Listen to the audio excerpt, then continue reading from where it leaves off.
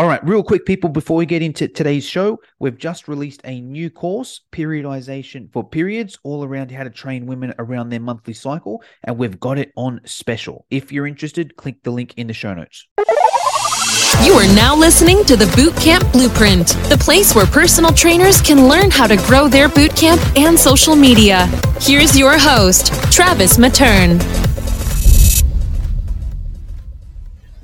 G'day guys, Travis here from the Boot Camp Blueprint. Super excited to have a special guest with me today. This is a guy that goes back, I suppose, about 10 years for me almost, from my days at university. A real diverse skill set. I always remember him as being one of my preferred uni lecturers, which, you know, a bit of a pat on the back for him as well. I do remember early on he did suggest, we caught up last week and we had this conversation.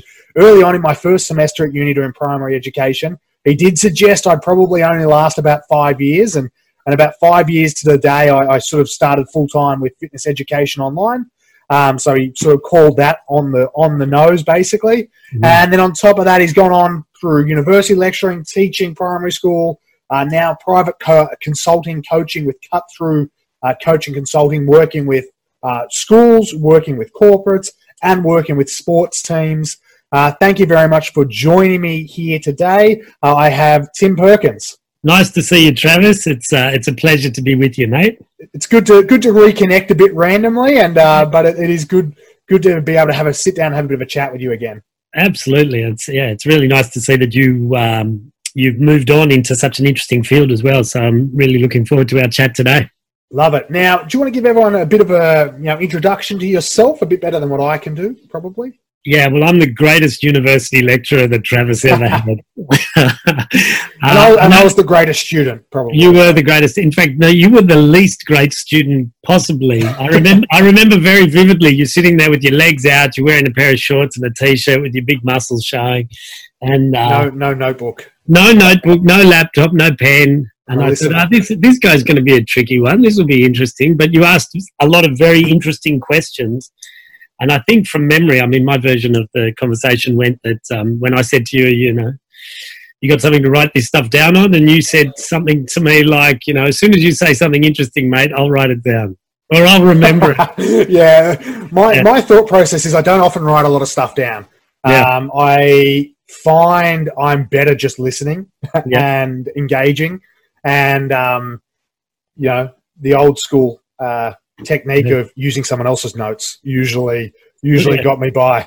And it did. So it was good. It's great. It's great to see you again. It's great to see that you're in this world. Yeah. So my background was I was a primary school teacher and did that for nearly 15 years probably.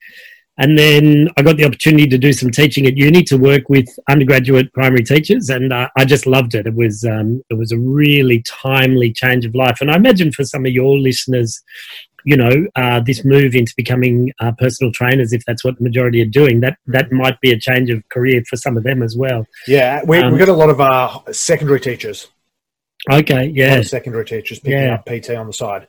And a change of career, it's a fantastic thing. For me, it worked out to be a fantastic thing. So, yeah, I worked at several unis, but then where you were, I was there for about 10 years until about 3 years ago, and then got an opportunity to come and work with a fellow named Dan Hasler at Cut Through. And so, yeah, as you said in the intro there, we work predominantly with schools. We do a bit of corporate work, and more recently we've been doing quite a bit of sport work. We do some work with a lot of the NRL teams and with Tennis Australia and those sort of groups, and predominantly in the fields of mindset, and which we're going to explore today, I believe. Yep. And then also, some stuff around mental toughness and resilience as well, which we might also explore. And one of the areas that particularly interests me, which I think is sort of the catalyst for our conversation today, is this concept of motivation and engagement through a particular theory, which we'll talk about. Yeah. So, yeah. And I've got a couple of teenage kids, and into this world of education, and I'm really stoked that you're sharing some stuff with personal trainers around that. Yeah, look, I always put it when I was going through uni and I was actually doing my PT qualifications going through uni, and I always put it very similar on. We sit in a role of education as a PT, but just not in the school system. We're educating our clients, whether it be on movement, whether it be on health, whether it be on habits. We do, the way I looked at it is I always took the approach of I was an educator to my clients. And my approach was, if I could educate them where they don't need me anymore, that's great. And so where they got to the point of like, a lot of them kept coming, obviously, but they kept coming because they enjoyed the community, or they enjoyed our interactions together more so than they needed me for any technique, or they needed me for anything like that, because I taught them the technique and I taught them the habits, and those things they developed themselves and became, like we talk about a lot in teaching, intrinsically motivated as opposed to extrinsically motivated. Yeah. And for clients, it's a lot of the times the motivation is, I've paid you money, so I better go to make the most of the money I've paid. And, it's okay, but it's probably not where you're going to get those long-term results out of. Yeah, it's not where you get the real buy-in, is it? It's it's very interesting the way you've described teaching there. I think that and what you're doing as personal trainers as well it's very, very similar role to teaching. And as I've often said to trainee teachers over the years, there's two skill sets that we never really talk about at university, which are really essential, and that's that one, you need to become a professional communicator. Because good teachers are good communicators. Good PTs, I imagine, are really good communicators. And those who really struggle with their communication skills, that probably shows in their business as well. Yeah. And then the other one is professional motivator, which, perhaps would logically more apply in your field than in the teaching field. But in teaching, it's absolutely essential that, we become, but I don't think most teachers focus on this idea of becoming, professional motivators. That's what we need to be doing, is getting under the person that we're working with and really supporting them to develop their own wings. And perhaps, as you were alluding to a minute ago, Travis, that idea that by giving them their own wings, what you're doing is actually making yourself obsolete, which is what a really good teacher does. Yeah, and I think that comes down to, as a coach as well, that's exactly what I was alluding to in that idea of, that old saying or the old proverb, teach a man to fish and feeds forever, or, give a fish and, you might be able to... Gee, you've bastardized that, yeah. Something like that. Everyone knows what I'm talking. Give a man a fish and he'll eat for a day. Okay, that's it. Teach a man to fish and he'll eat forever. Fish forever. Exactly. Fish forever. Something like that. He'll become a pescatarian. Yeah. But what we often, people listening in, when we talk mindset, usually, quite often we talk around the mindset for trainers to make sales and have that frame of attitude of, like, I'm not just a salesperson. But what I want to flip this around to is the mindset that, like, we're a coach and we're an educator, and how we can help try and foster that mindset for our clients and have them grow and have them evolve with us. That's sort of where I wanted to go today with the conversation. So if you wouldn't mind just elaborating a little bit on what maybe you do with teachers. We'll go on the teaching side of things first when working with students. So I assume a lot of the stuff you do with teachers goes back to the students as well. Yeah. It's really interesting. So the mindset stuff, if we start with the mindset, so every teacher in every school in the world virtually these days is familiar with the term mindset, but the vast majority of them have varying views on what it actually means. So it all comes from the work of Carol Dweck, who worked at Stanford University and still does, and has been working on this concept for 40 years. And her view of mindset is quite diluted by what a lot of schools do with mindset. So a lot of schools talk about the idea of doing mindset. Yeah, we're a mindset school.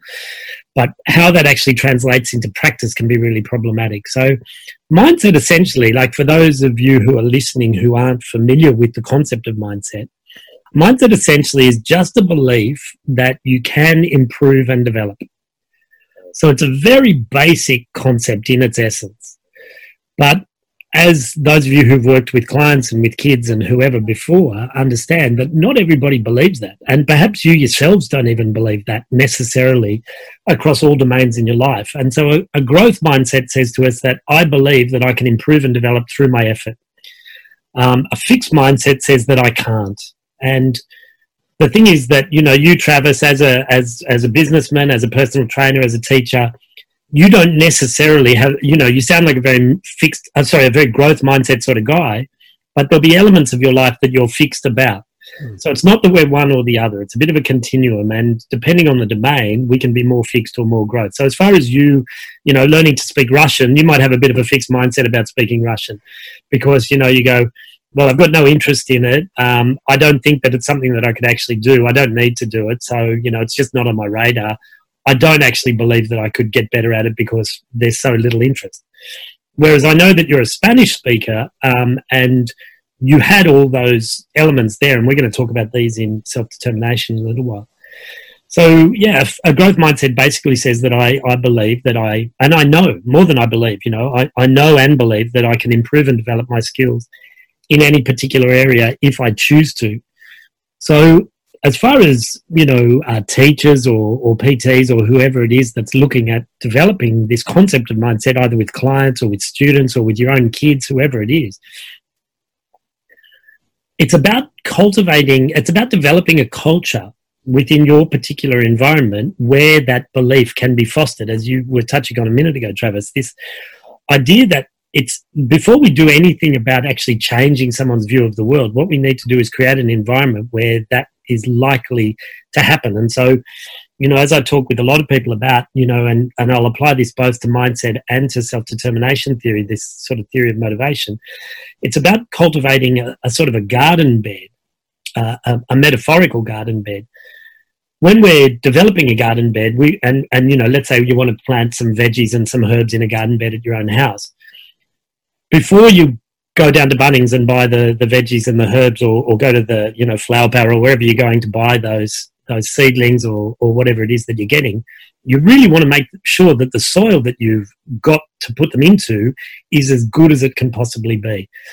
And so with mindset, it's about really cultivating that soil and really putting that time and energy into how do I create an environment where kids or my clients are more likely to believe in a really honest way that they can develop their skills and talents in a particular area. So I imagine with you guys that I'm really interested in personal trainers, which is interesting because I've never stepped foot in the gym in my life. I have a couple of times, but virtually never. And if you can see me on the camera, you won't be all that surprised that, that's the case. But the belief that you can actually improve in that is really interesting, because for you guys as the trainers, you are people who think about your diet, you are people who think about your physique, you are people who think about your health. You're totally motivated to do this to the extent where you've made it a career. This is something that you get a buzz out of. This is something that you enjoy, and this is something that you enjoy seeing other people getting a buzz out of and enjoying. But for the client who comes to you, they're coming from the complete opposite end of the spectrum. To some extent, their life is out of their control, or there's a sense that their life's out of their control. They're saying, okay, Travis, if you crack the whip, then I'll do what I know is good for me. But unless you're there cracking the whip, then I'm not going to do it. I'm going to pay you good money to keep me honest about this. I'm paying you to teach me, but I would say, and I'm interested in your thoughts on this, Travis, my understanding is that you guys, a lot of what you're doing is you're cracking the whip to make sure they keep turning up as well, right?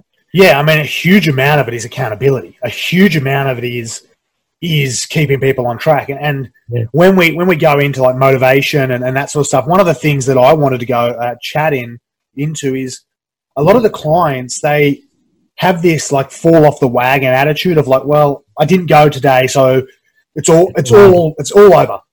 My diet went out the window yesterday, so it's all over. I ate the wrong thing on Friday, so I might as well eat the wrong thing on Saturday and Sunday, and we'll start again on Monday. So it's the idea of we're trying to put them in a constant attitude of they can improve. Just because yesterday wasn't great doesn't mean today doesn't need to be great. And just because you didn't go to training or you didn't work that hard yesterday doesn't mean if you feel good today because you didn't feel good yesterday. If you feel good today, you can work a bit harder today. And it's that constant motivation, that constant effort that we have to try and keep them accountable. Yeah. And look, I would imagine in your field that the motivation for you guys is high The motivation for your clients is often low and extrinsic. So, as you said at the outset, I've paid my money, therefore I'll go. And as we know about gym memberships, it appears, I don't know what the proportions are, you might know percentages, but I would say a massive number of people who pay for gym memberships don't go to the gym, right? Mm. And, and that's good for everybody in a sense, because if all the people who'd actually paid turned up at your gym, there'd be a queue 100 meters long out the door, right? 100%. Exactly right. A lot of gym memberships basically, or a lot of gyms basically revolve around the fact that most of their members aren't turning up most of the time, because if they were, they just wouldn't be able to function.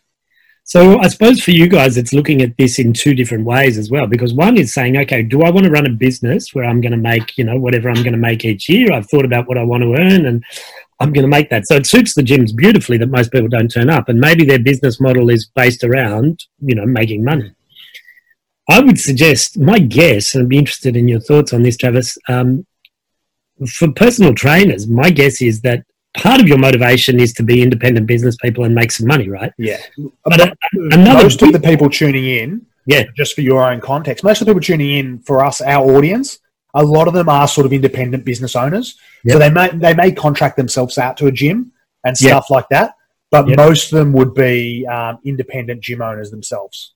Yeah, okay. Independent like business owners themselves, and maybe running boot camps from a school, running boot camps from a park, that sort of stuff.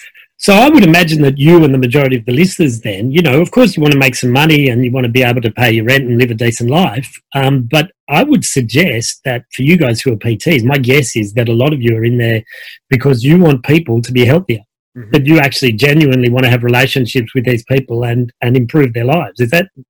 100%. Typically there's two, in my very generalized opinion, there's sort of two types of trainers that come in. One that's always been sort of interested in health, fitness, been active their whole life, me. Yeah. And then the other ones who have gone through like a transformation themselves, and then they want to share that journey with other people who are in their same, or who have come from their same shoes, which I think is a very powerful one, because when they've gone through that journey, it could be someone who's gone through having kids, put on a bit of weight after having kids, lost the weight, and now wants to help other mums. It could be just someone who was overweight themselves and started training, lost weight. So they're the two sort of standard, stereotypical types of trainers you get. Yeah, and I think that's a really interesting starting point, because then we understand that their motivation is strong, your motivation is strong, but your client's motivation is weaker. They've got a desire to improve, but they could be knocked, they can take a knock fairly strongly. As you say, I've eaten badly for the last couple of days, it's all gone to shit, bugger it, I may as well just give up on this and go back to what's naturally me. And so that's a very fixed mindset approach, because what they're saying is, I don't actually believe that I can improve and develop. I initially thought I could, but it was pretty fragile and I've given up. And so that grit and that perseverance and that resilience isn't really there. So I would imagine that for you guys, a big part of your work is not just, here are the whatever you call them. I don't know. You call them bells? Kettlebells or weights. Kettlebells. Yep. All right. Listen to me. Kettlebells. Here's your rope. Here's your stuff. Here's your yoga mat. And here's me screaming at you. There's that element, but the vast majority of it, I would suggest, is probably the psychological side of getting underneath them and supporting them so that they can become more independent with this. And look, as far as your business model goes, I would guess that you probably want the clients to keep turning up. That's a good thing for you guys financially. But you also want them turning up and showing that they're making those developments themselves. And there will always be new clients. And if you're good, that will attract other clients through word of mouth through them. And so you actually probably want some of your people to graduate and become more, just manage their lives independently the way you guys all do, right? Yeah, and essentially that's what happens, especially when we work around group stuff. So if we're doing group boot camp, for example, they become, some of those clients themselves become just sort of self-managed, and they're coming for the community and they're coming for the exercise, and you don't have to, you don't have to be on their case as much. You have to cuddle them as much. Yeah. So I think it's probably not a bad segue now to move into this concept of this sort of motivation theory, Travis. Is that good with you? Yeah, jump into it.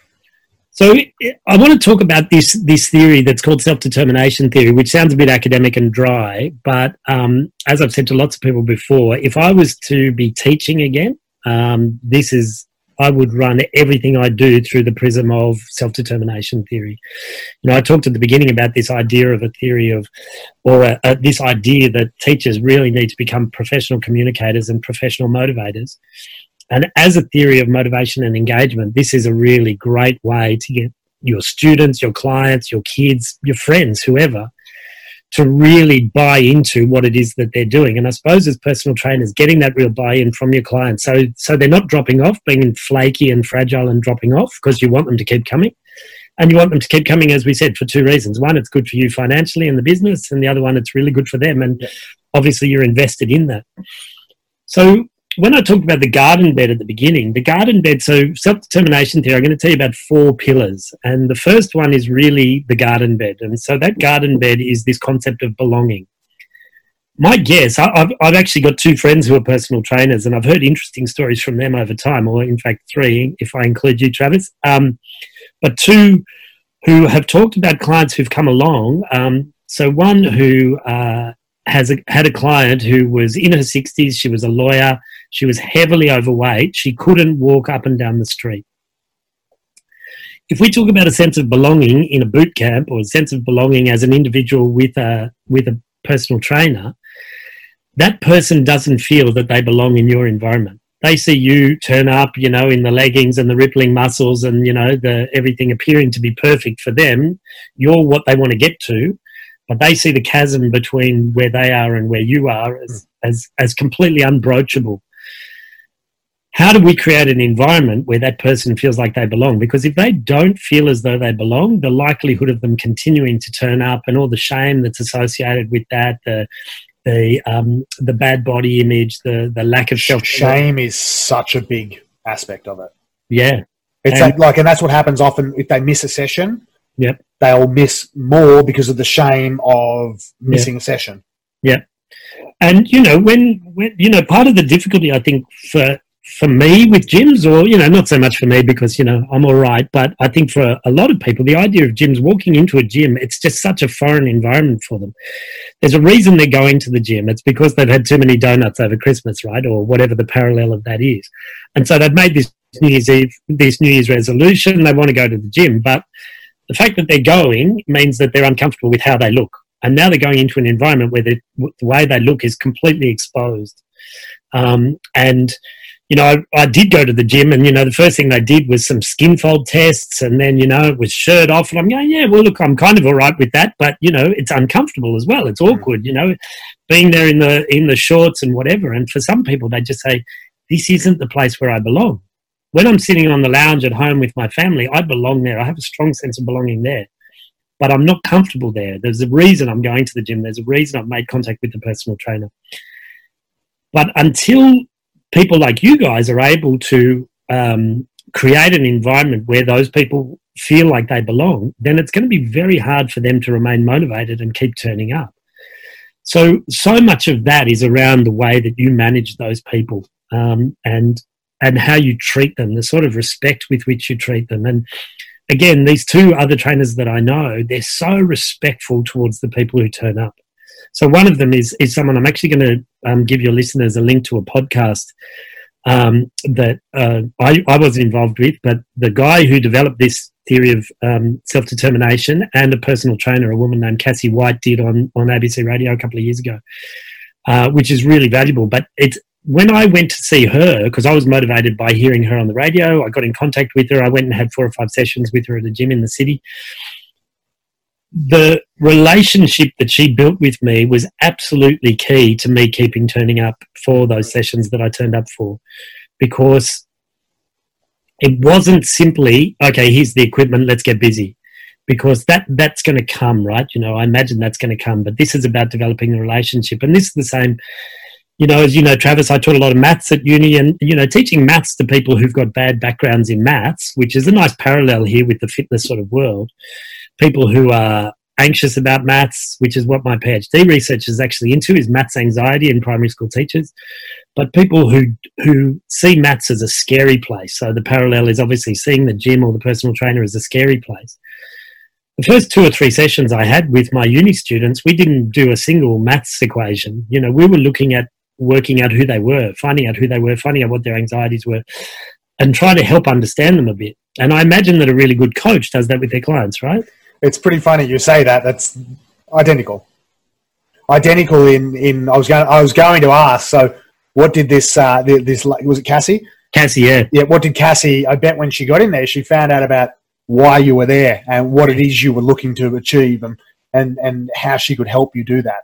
And she did it, yeah, you're absolutely right, Travis, but she did it in such an authentic way. I don't feel like she was reading off her script of what she does with every client. I just felt really, it was personalised, it was individualised, it wasn't about the money, she wasn't trying to, it wasn't a PR stunt of trying to get me to sign up for the next 50 years. It was really, so Tim, who are you? Tell me a bit about yourself. What brings a 50-year-old guy to a gym for the first time, and tell me a bit about your family, tell me a bit about your work, and she was trying to paint a picture, and we hadn't even stepped foot in the gym yet. We were still sitting in the office at this stage. And in fact, I think back to it, I think the whole first session, we didn't go into the gym.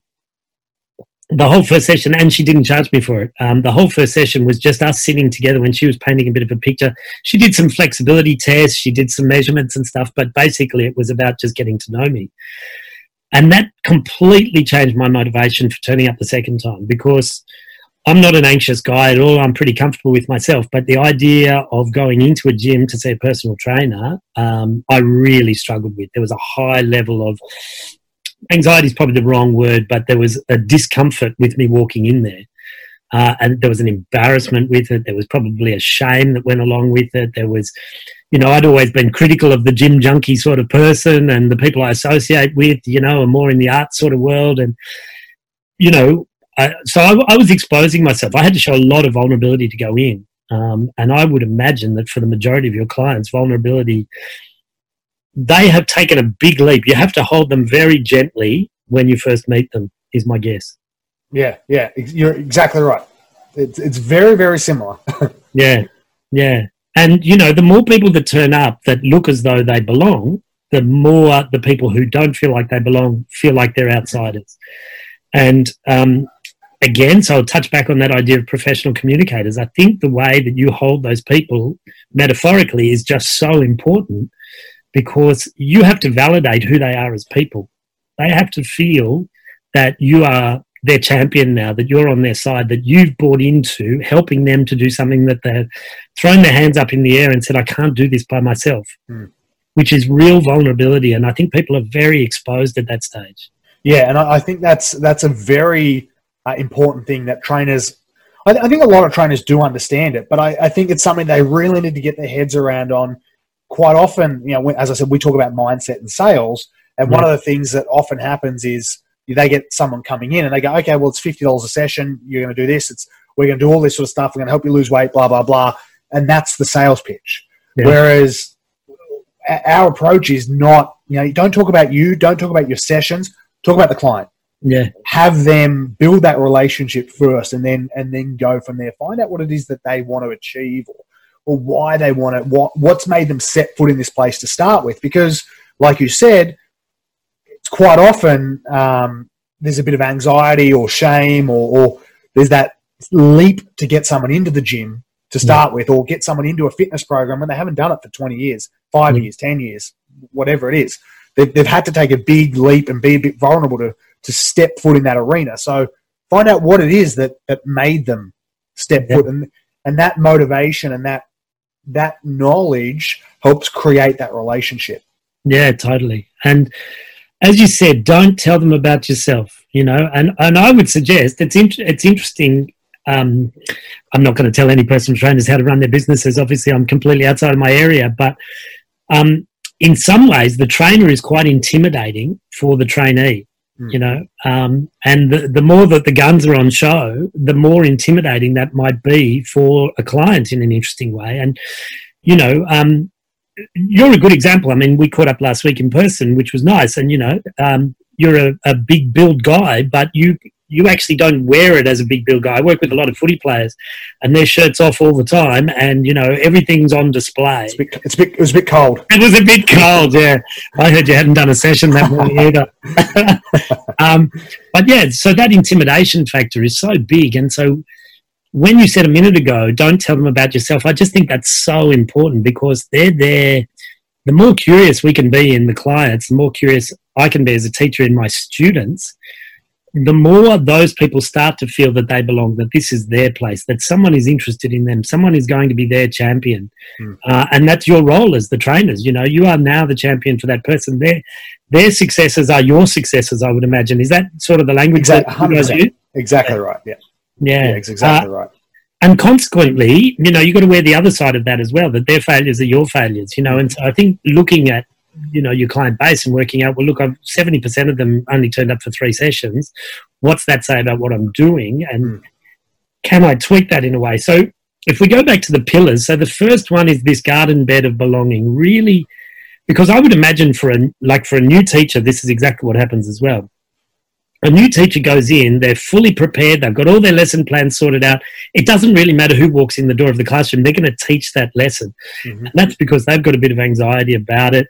And their way of managing that anxiety is to get super prepared and then just go in and deliver, which really cuts out the student or the trainee or whoever it is. And that's very identical for like new PTs as well. Yeah, because I imagine you've gone out, you've bought all the nice equipment, you've set up your nice space, you've marked it out, you've got your protocols are in place, the council's given you permission or whatever those things are for you guys. And you know that they're there for 45 minutes, let's say for argument's sake, and that they're paying good money for it, and you want to get those kettlebells going ASAP or whatever it is that you start with, which denies you that opportunity of just slowing the fuck down and just going, you know what? Tell me, you don't want to waste their time, and you sure as hell don't want to waste their money.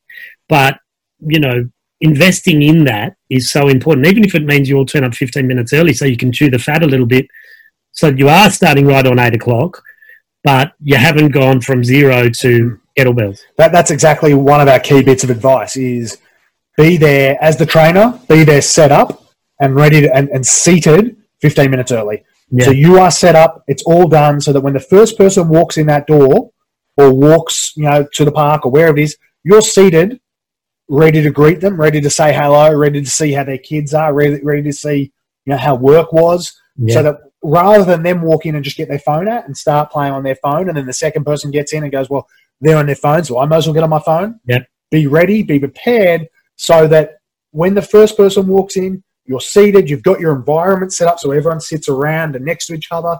So person 2 walks in, they go and sit there and, hey, Tim, are you familiar with, Bill? Tim, Bill, if you didn't know each other, now you do, have a... Yeah, and you're available to them. And so this is an All Black philosophy, actually. They've got a rule with the All Blacks, which, is a team we can obviously all value and recognise as super high achievers. But they've got a rule that if you're not early, you're late. And I think that makes a whole lot of sense, because the person, my guess, let's say you're running a group of 10 people, Travis, my guess is that the first person who comes along to you and starts yapping, the reason they're yapping is there's something that's on their mind. And maybe that just comes out as a social thing, possibly, but maybe it's also helping them manage their anxiety about actually being there. Yeah. That belonging is super important. If we go to the next one now, the next one is autonomy. So the autonomy element of self-determination theory is essentially about the idea of choice.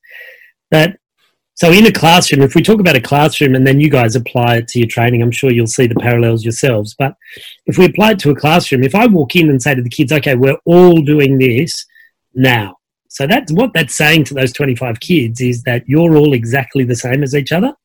And therefore we can all do the same thing as each other, and that's totally fine. If a kid then is bold enough to say, but, Tim, I wouldn't mind, I did that yesterday and I'm still working on this thing and I wouldn't mind continuing with that thing. Would that be all right? The majority of kids in schools aren't going to say that because of the power relationship between a teacher and a student.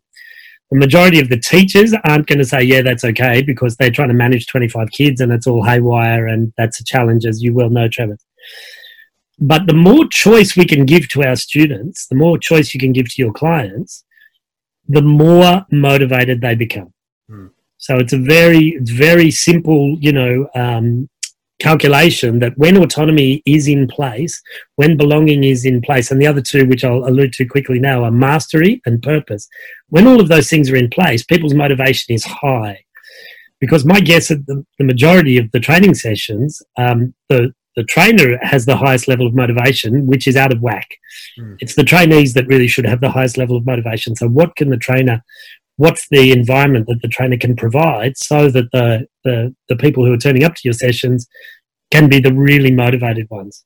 Yeah, so, I think on this one-on-one is where the autonomy and the idea of choice is far more important, because this is what trainers often forget as well. Well, sort of in a training world, the people find you because they gravitate to you for what you're doing already. So it's almost self-determined. So, they've seen me squatting and deadlifting or whatever, and they're like, oh, I want to squat and deadlift. So they go to me because I'm the squat and deadlift guy, or I'm the kettlebell guy. So they come to me because that's what they see, and that's sort of what they want to learn, or what they want to know about. So it's almost a little self-determining, straight away. But one of the things that, one of the guys that many people here may be familiar with, you wouldn't know him, obviously, John Polly, JP, what he does is he just asks his clients, it's, did you enjoy that? Did you enjoy that? And what could make that more fun? Yeah. What could you do? If this is a out of 10 and you've given a 6 out of 10 for enjoyment, what would raise that score to an 8? Yeah. It could be something, making it gamification. It could be, for a bit of trainer speak, it could be working in different planes of motion. Yeah. So, often as a trainer, everything's, straight forwards like this. Maybe it's working in a bit of angles, working in that transverse plane. Bit of equipment. Maybe they don't want to work with a barbell. Maybe they want to work with a kettlebell or a power bag or a TRX or whatever it is, bands. So there is an element there on the one-on-one level. Obviously, on the group level, that's the same as a teacher. It's very difficult to specifically cater for everyone on an individual level. That is a very difficult thing to do. But then there's that. You've got to navigate that path just as you would as a teacher, because I know these guys. I know there's a good portion of these guys that love boxing, so let's throw in our boxing session. I know there's a good bunch of these guys that love a bit of strength, or love MetaFit, or love So it's very similar. The parallels from teaching to training, very, very similar. So that's great to hear how it works in your world as well. But it's about our rigidity. So if we've decided that this is the way it is, and it doesn't matter who comes along, this is the way I always start my sessions, this is what we always do second, third, fourth, this is the way it runs over the 45 minutes, then you're just cutting out any possibility for autonomy. The JP that you talked about, that sounds very interesting, because it doesn't have to happen at the very beginning of the session. If at the end of the session he says, how did that go for you? And even if you're just building in 2 minutes at the end, I don't know if you guys finish with a little meditation or anything like that, but whatever, if you find that 2 minutes at the end saying, well, what's working for you and what's not, autonomy goes through the roof. And as you said at the beginning there, Travis, that idea that the clients have chosen you because of a particular skill set that you might have that they've gravitated towards, autonomy's gone through the roof before you've even spoken to each other, because they've found out about you. And so how do you continue to have an autonomy supporting environment? That's what Richard Ryan talks about in this theory, is autonomy supporting environments. So is it just, the old style Russian gymnastics coach going, this is the way it is, you do it my way or you leave the program? And what happens to people when that's the case? Their motivation is purely about fear. And which is not, it's a good short-term motivator, but it doesn't continue after that coach has walked out of the room. Yeah. And if we go back to the beginning, best case scenario for you guys is that perhaps you make yourselves obsolete, knowing that there'll always be more clients, So autonomy supporting, creating an autonomy supporting environment, and finding out things that are specific to the particular clients that you've got and what's going to work best for them. I'll go on. I've just noticed the time, Travis, so I'll move on to purpose. So purpose is a really interesting one. And with your clients, you guys there's probably a fairly good purpose. But my guess, I'll be interested to see your face when I say this, Travis, my guess is that what your clients come to you and say the reason they're there for is not necessarily the reason that they're coming. Yeah. I mean, quite often, like people will come in and say, "Oh, I want to lose weight." Mm. Yeah, they probably do want to lose weight. Yeah. But the question is, why do they want to lose weight? Exactly. Not how much weight do they want to lose. Yeah. Why? What is that reason? Is it because they were running around with their kids and they were getting tired? Is it because they felt embarrassed when they went to their kids' sport thing, or they were at a sports day with their kids and it was like, parents together and the parent couldn't compete? Or what is the reason? Yeah. Like it's a very surface. It's like what the reason they give you is often a very surface reason. Yeah. And I think that curiosity that I mentioned earlier, those conversations where you're really finding out their story, is such an important part, because I would imagine that for some of your clients, it's all of those things that you've just said, or maybe it's the summer's coming up and I'm thinking about the beach, or maybe it's, I find my body unattractive now after having kids and I'm not feeling beautiful and I've lost intimacy with my partner. All of those things. And I imagine you guys have quite deep, potentially very deep relationships with your clients because they're already showing so much vulnerability. They tell you some of this stuff. Yeah. But again, holding that so lightly because it's so brave of them. But to dig in a little bit, why are you really here, Tim? And I remember Cassie saying that to me before, going, well, I got teenage boys. I want to still be able to run around with them. I played a lot of footy when I was younger. I'm used to being able to use my body. And now at 50, I'm it's not reacting the way that I used to. Yeah, let's go a bit deeper. Why are you really here? And doing that in a very gentle way, not a confrontational way.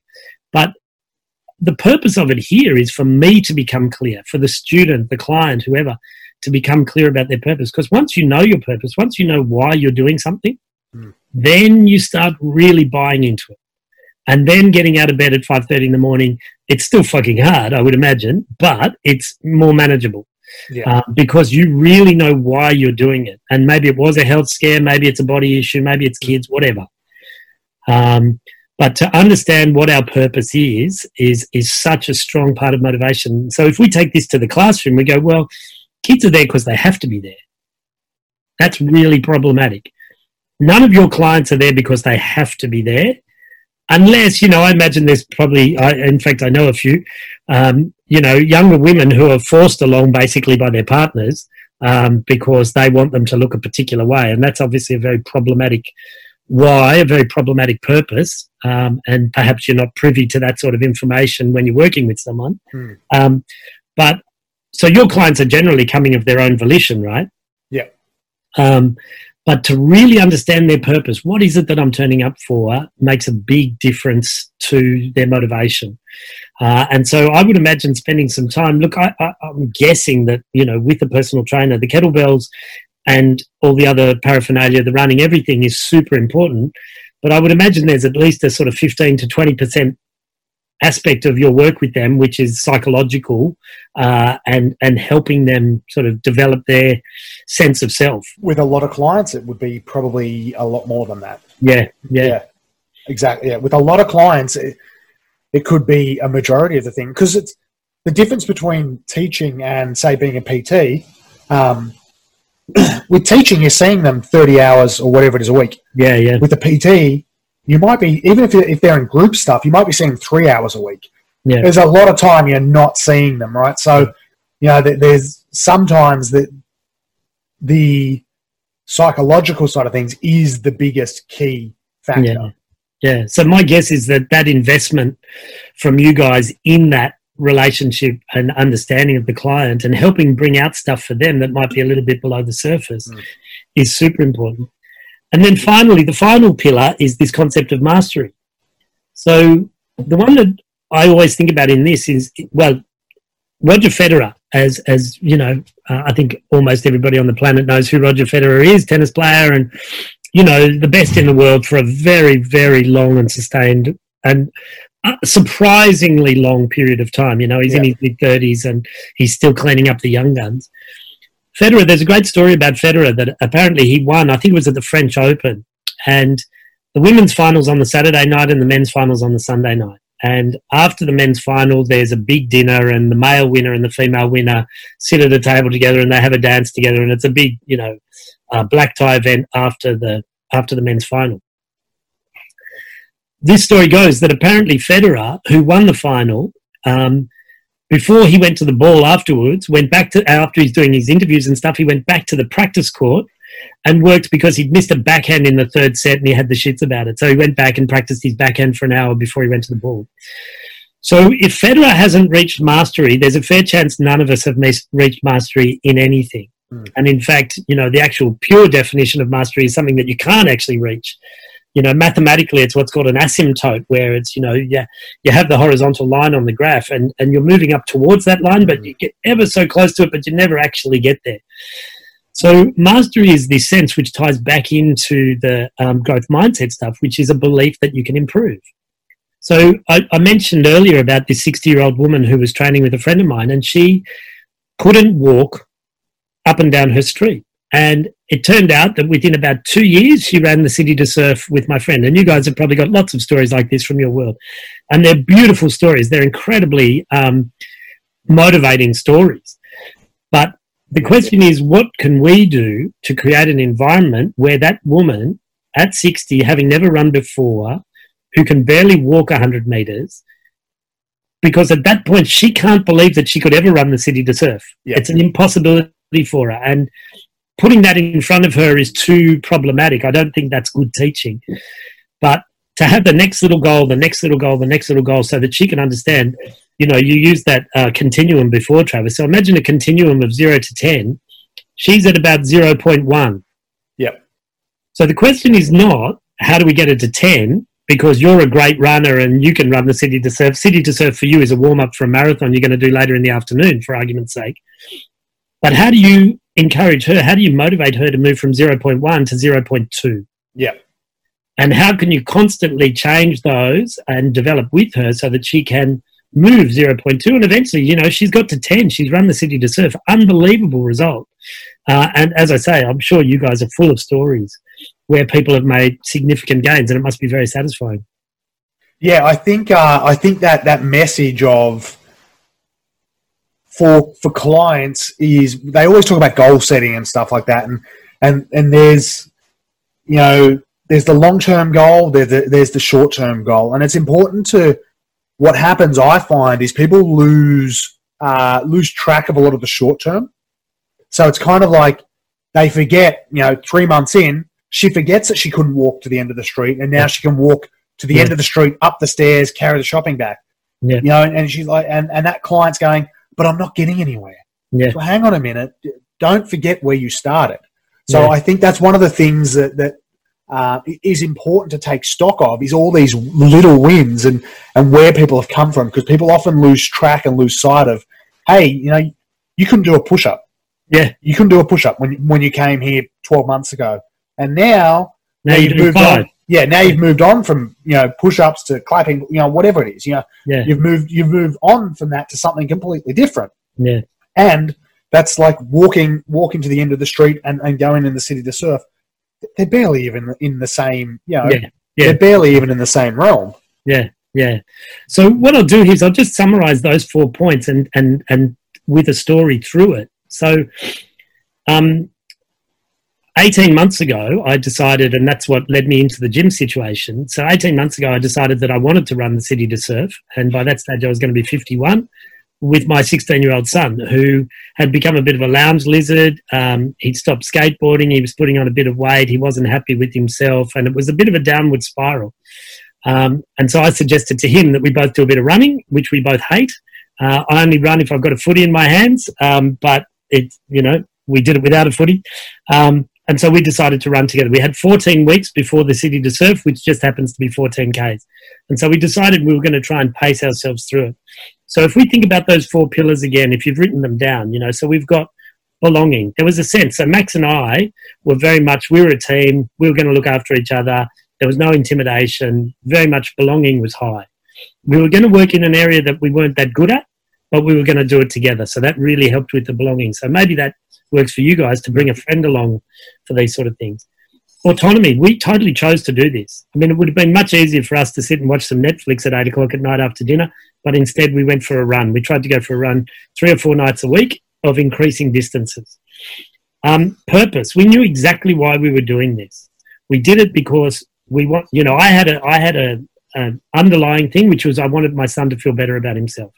But as far as what he and I talked about, we both wanted to complete a 14-kilometre run, and we wanted to do it side by side. And there's only so many opportunities you get to do something like that with your old man, and maybe it'll never happen again. So we were strong on our purpose.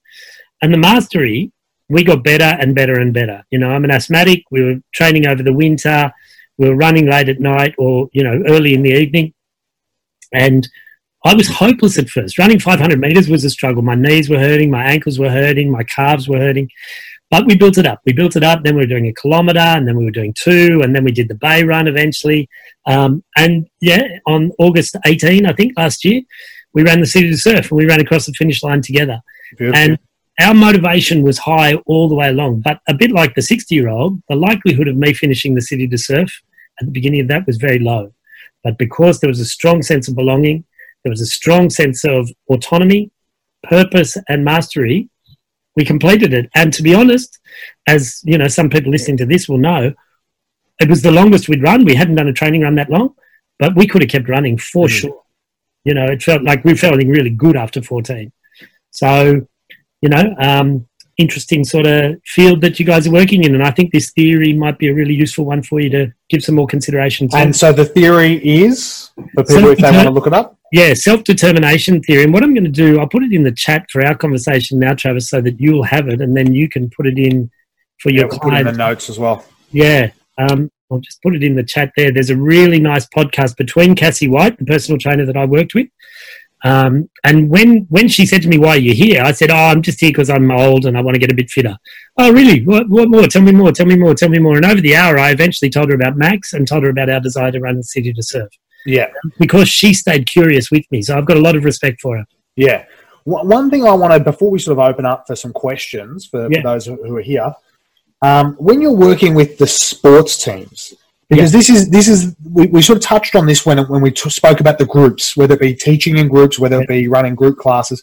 When you're working with sports teams that you do, is a lot of that done to the group, or is it more done to the individual? Yeah, so it's a good question, Travis, because it's so what we do is we do workshops for a whole team. So, for example, I won't mention the teams, some of them don't want to talk about it, but yeah, we work with an NRL team. So we'll go and do a workshop on something like self-determination or mindset for the whole playing group. But then the real power is the individual stuff. So I'll give you one good example of that is, one of the Pacific Islanders, this huge mountain of a man came up to me with his tiny little, voice afterwards saying, "Tim, can I talk to you?" And he was concerned about his confidence, basically, and his ability to do what he's expected to do. And, I won't name him, but he's one of those wingers that scores pretty spectacular tries, where their whole body's outside the field, 100 kilos mid-air and, planting it down with one hand. And you just can't believe that this guy could lack confidence. But, yeah, that's the powerful stuff, is the one-on-one coaching, which coaching is very different to mentoring. I'm not a better footy player than him, therefore I'm not going to mentor him about being a footy player. I'm coaching him, which means I don't need to know anything about footy at all. As it turns out, I do, and I'm interested in it. But in that case, the coaching is really about being curious about him and saying, "So what is it that you're feeling? Why is it that you think you're feeling that way?" It's sort of, you start to delve into, them exploring what's going on for them so that they can get clear on the issues, so that they can get clear of the issues, so they can move past them. Yeah, I think for those who are running groups like boot camps and stuff like that, one thing that I would take out of a lot of this stuff, and even this period where we've been isolated and locked down and all that sort of stuff, is try to make time for the individual, whether it be once a fortnight, once a month. Obviously it's hard if you've got a big group to make some of those times fit, but I think that's one of the things that people should really, as trainers, should really dedicate some time towards focusing on the individual outside of the session, whether it be a Zoom catch-up or a phone chat or whatever it might be. And not necessarily a goal-setting chat, what do you want to achieve, but some kind of, touching base, some kind of how are you going, and just it's a very important thing to do. And I think, maybe, and we all know this, some clients might need once a week for these things, and other clients might only need once every challenge. If they're running a 10-week challenge, they probably need that once, and then they're good. And then the others, they need to be coddled along and brought along with them. So I think that's one thing that I would sort of leave with trainers as well. Totally. And as you'll see, I just put in the chat there's a great quote from the American, poet and singer and activist Maya Angelou, who said, people won't remember what you said or what you did. And I think this is really important for you guys as trainers. They'll remember how you made them feel. And if I go back to my relationship with Cassie, that's exactly what it was. So she just texted me every now and again, how are you going? And each session, we talked all the way through the session. She wasn't distracted. She was totally focused on me. And when I could actually breathe and talk, we talked, and it was how she made me feel that's what I'd held on to. Yeah, that's a great quote. And I would imagine that's a great part of your business model as well, because if your clients feel that, you're making them feel really good, they're going to keep turning up. Yeah. The other one we often use is they don't care how much you know, they want to know how much you care. Yeah. Yeah, and that's a great teaching one, isn't it? Yeah, fantastic. Beautiful. All right, Tim, thank you very much for your time today. What we're going to do, though, we'll open it up if people want to take their cameras off and their mics off. If they've got questions, whether it be on motivation, whether it be with their kids, whether it be with anything, please jump in and ask. And first person up, Cass, you can, if you've got a question or you want to say thank you, you're on mute, by the way, so make sure you take yourself off mute. Hey, Tim, can you hear me? I can, Cass, yeah. Awesome. Nice to see you. I don't normally wear these things. That was awesome. I really enjoyed it. So I'm starting a challenge on Monday, a 10-week challenge, and the first week is goal setting. So this has been really good for me. Really good. Yep, I've gotten heaps out of it, and I am a writer-downerer, so I've written most of it down. Oh, good on you. So, Cass, I would suggest that with the goal setting as well, even that can be incredibly intimidating for people. If you've got people who've never seen someone like you before, never met a personal trainer before, never been into a gym, for argument's sake, it's hard. If I when I first met my Cass and asked her, she said to me, what are your goals? My goal, I would have been a bit clueless because I wasn't going to the city to surf stuff yet. So even that might need a little bit of, building up that sense of belonging before people are even able to do that. So, or even showing them some examples, perhaps, which works really well with kids, or giving them some optional examples that might help. So good on you. Yep. Because were you looking to start a kids one as well? Yeah, so I'm in the middle of doing a kids course. I've done your kids course a little while ago, but I didn't finish doing the one to be qualified. So I'm doing that now. And then what I want to do is I want to try to get the kids games and things like that into my local schools for their sports, and just do after school activities. And I want to focus on kids that don't really do sports, so not the athletic kids, but the kids that the parents sort of don't know, they're not very good at soccer, so we just want to get them to have games and get the battle rope out and get them to have a bit of fun. So that's what I'm focusing on. Like, I grew up coaching gymnastics, and we weren't like a serious gymnastics club, so it was always fun. Like a lot of the stuff we did revolved around fun and games and activities, and it's a lot of the stuff that that's in our games course, and a lot of stuff I did teaching. It's stuff that I grew up coaching when I was in gymnastics. Yeah, well, we do games pretty much every class will do a game. So I think everybody needs to enjoy what they're doing, not just getting having to go down and do 100 push-ups every day. I think that they need to enjoy what they're doing. Because it's that enjoyment, Cass, that sends that dopamine, through the brain. Yeah. Which then is the intrinsic motivation, because it's making you feel good. So, of course, you naturally gravitate to doing that thing again. And that's the same with kids. And I'm really interested in kids because I think it's a real downward spiral with kids because, they're a little bit overweight, they're not so sporty, and that just leads to them becoming a little bit more overweight and a little bit less sporty because they don't participate. So drawing those guys in is so important. And it's not the weight thing. I'm sure you guys don't get caught up on the weight thing. It's not whether someone's overweight or not, but it's more an issue of whether they're healthy or not. And I suppose the overweight is an indicator they're not so healthy. Yeah, kids is such a tricky one because we're putting on a kids summit next month, and we've got Tim going to be coming in to chat about some of the motivation stuff behind that. But I think those 4 pillars, it is you've got to find that engagement with the kids. It's very similar. It is very similar to adults who don't want to do it either, right? So there is a lot of crossover, but it's just a matter of breaking through those barriers and just getting them to enjoy it and forget about what it is they don't like about it, whether it be, I don't like it because it makes me feel sweaty. I don't like it because it's hard work. You know, if you can break that down by playing a game, all of a sudden that hard work disappears. Yeah, I agree. Beautiful. Marissa, how's it going? Good, really good. Actually, I've done something really different with my challenge this time. And not everyone's got this tool, but I've just finished NLP, studies on NLP. Yeah. So what I did this time is I shut my boot camp down for a week and did a week 0 for my clients and said this week is just purely to concentrate on mindset, preparation for the next round. And I booked them all in. You gave me this idea, Trav, through Calendly for a coaching course. They all got a half an hour coaching call with me and they'll get another one midway through.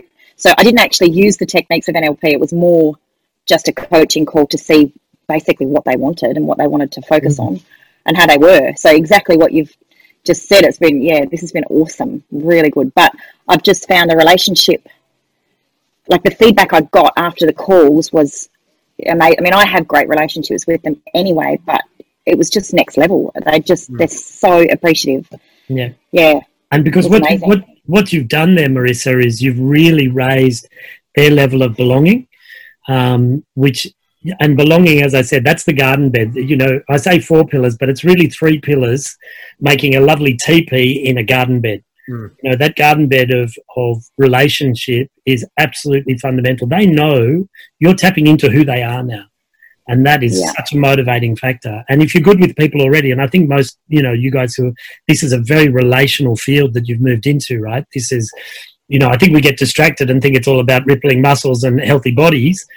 But really, it's incredibly relational. And I think focusing on that relational aspect of it is, every minute that you spend investing in that, I think it's brilliant what you've done. Week 0, where you coach them all, they all feel valued. They can all show a bit of vulnerability with you. And then the next time you all see each other, it's, there's a stronger bond still. Yeah, it's actually been amazing because a lot of what's spoken to me about has nothing to do with fitness. It's incredible. They just basically wanted someone to give them some time to listen. Yeah. And I think as adults as well, it becomes harder and harder.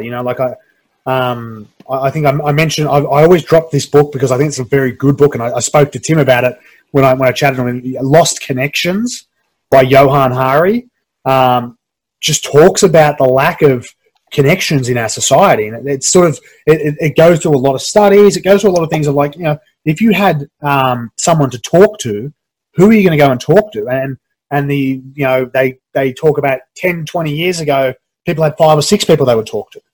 Now they don't know. They don't know who they would talk to, who they would turn to. And so this is where, and as trainers, we know this. How often do we get to sessions and it's just you're a psychologist. It is a very common thing that happens. I actually haven't quite started that book yet, but I've got that on my list there. It's in my Audible account. I meant to mention it. I wrote it in my notes. This is a book that I think you guys should, I'm loath to tell anyone what they should do. You should read this book. It's so in line with your world. So this guy, Dan Pink, is a fantastic writer. It's very readable, very interesting and fun stories. But he uses self-determination theory and he twists a little bit. This is all about how do we motivate people and how do we develop drive in other people. I think it'd be a great read for you guys. I don't have a financial interest in this. This is just a recommendation. So that book for people listening is Drive by Dan Pink. Yeah. So it's on Audible. I downloaded it. I just finished one and moving on to. I think I'm moving on to that one next. Yeah, but, good. We're looking forward to it as well. Any other questions, Marissa, Cass, or Bernadette? You had your camera up for a little bit, or Ellen tuning in. You guys have any other questions or anything else you wanted to ask of Tim? I just had to pull over my car. Good thing. I stopped. I love what you said about they don't care what we know. They want to know how much we care. Yeah. that was just awesome. And yeah, I've had a pretty good week of got a couple of new clients. So I've gone and visited them at home, even though they're only my clients on my Zoom sessions. But I took like a beginner. I took a really light set of dumbbells and a booty band that I had spare at home, and just went around and visited her and talked her through a few things that she can do, a few alternative, easier exercises because she's a beginner and stuff like that. So she doesn't feel like embarrassing her through the screen of my Zoom sessions. Yeah, it's interesting because when we chat and work with all of you guys as well, guys, that you all have, the drive and the need to want to help people, and that's what we all got into the industry for. Like it doesn't matter. Like I said when I spoke about the two general types of trainers, even the trainer that always loved health and fitness, the reason they got into it because they like to help people, and it's like me with education. I like to educate, I like to help, and I like to teach, and it's how I got into it. And for a lot of others, it's that like I said, it's that experience of just wanting to help people enjoy their lives a bit more and just get more out of it, I think. And that's exactly what you're doing. Yeah, have some empathy. Helps. Exactly, and like that emotional intelligence and all sorts of stuff like that. Yeah. Now, for those of you, Tim has got his email there. It is LinkedIn, Tim Perkins, Timothy John Perkins on Gmail. He has a podcast as well that he's part of, which is Habits of Leadership. It is definitely more on the teaching side of things, but there's definitely bits and pieces in there that are very relevant. I know my brother's been listening to it. And he's the GP, and he's been enjoying it as well. And I know I definitely had a few things in there which I laughed out loud about the teaching side of things, which was scarily accurate about what goes on in the not in the classroom. In the staff room. In the staff room. I can't even remember it anymore. In the staff room. Travis, as well, what I'm going to do, I've been stimulated by this conversation to get in contact with Cassie White and to do a podcast with her around how she manages her stuff. So if you guys download that podcast and hopefully in the next month or so you'll see one with Cassie White, which might be perfectly relevant for you guys. Love it, and I might even steal the contact. Yeah, good. Definitely. Beautiful. All right, guys, thank you very much for being here. Tim, thank you again for giving up your time today. And I look forward to chatting with you again soon. Marissa, Cass, again, thanks for tuning in and thanks for your questions. Thanks, guys. It was awesome. Nice to meet you. Bye-bye. Thank you. That was great. Thank you. See you guys. If you liked the show, share it with your friends, subscribe on iTunes, and leave us a 5-star review. For show notes and free training on how to grow your bootcamp, visit www.fitnesseducationonline.com.au.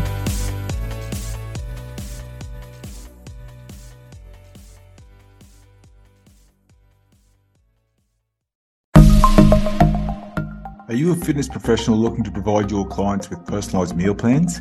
Well, check out Mealsy, the ultimate solution for creating custom meal plans in just a few simple clicks. With Mealsy, you can say goodbye to countless hours spent on meal planning.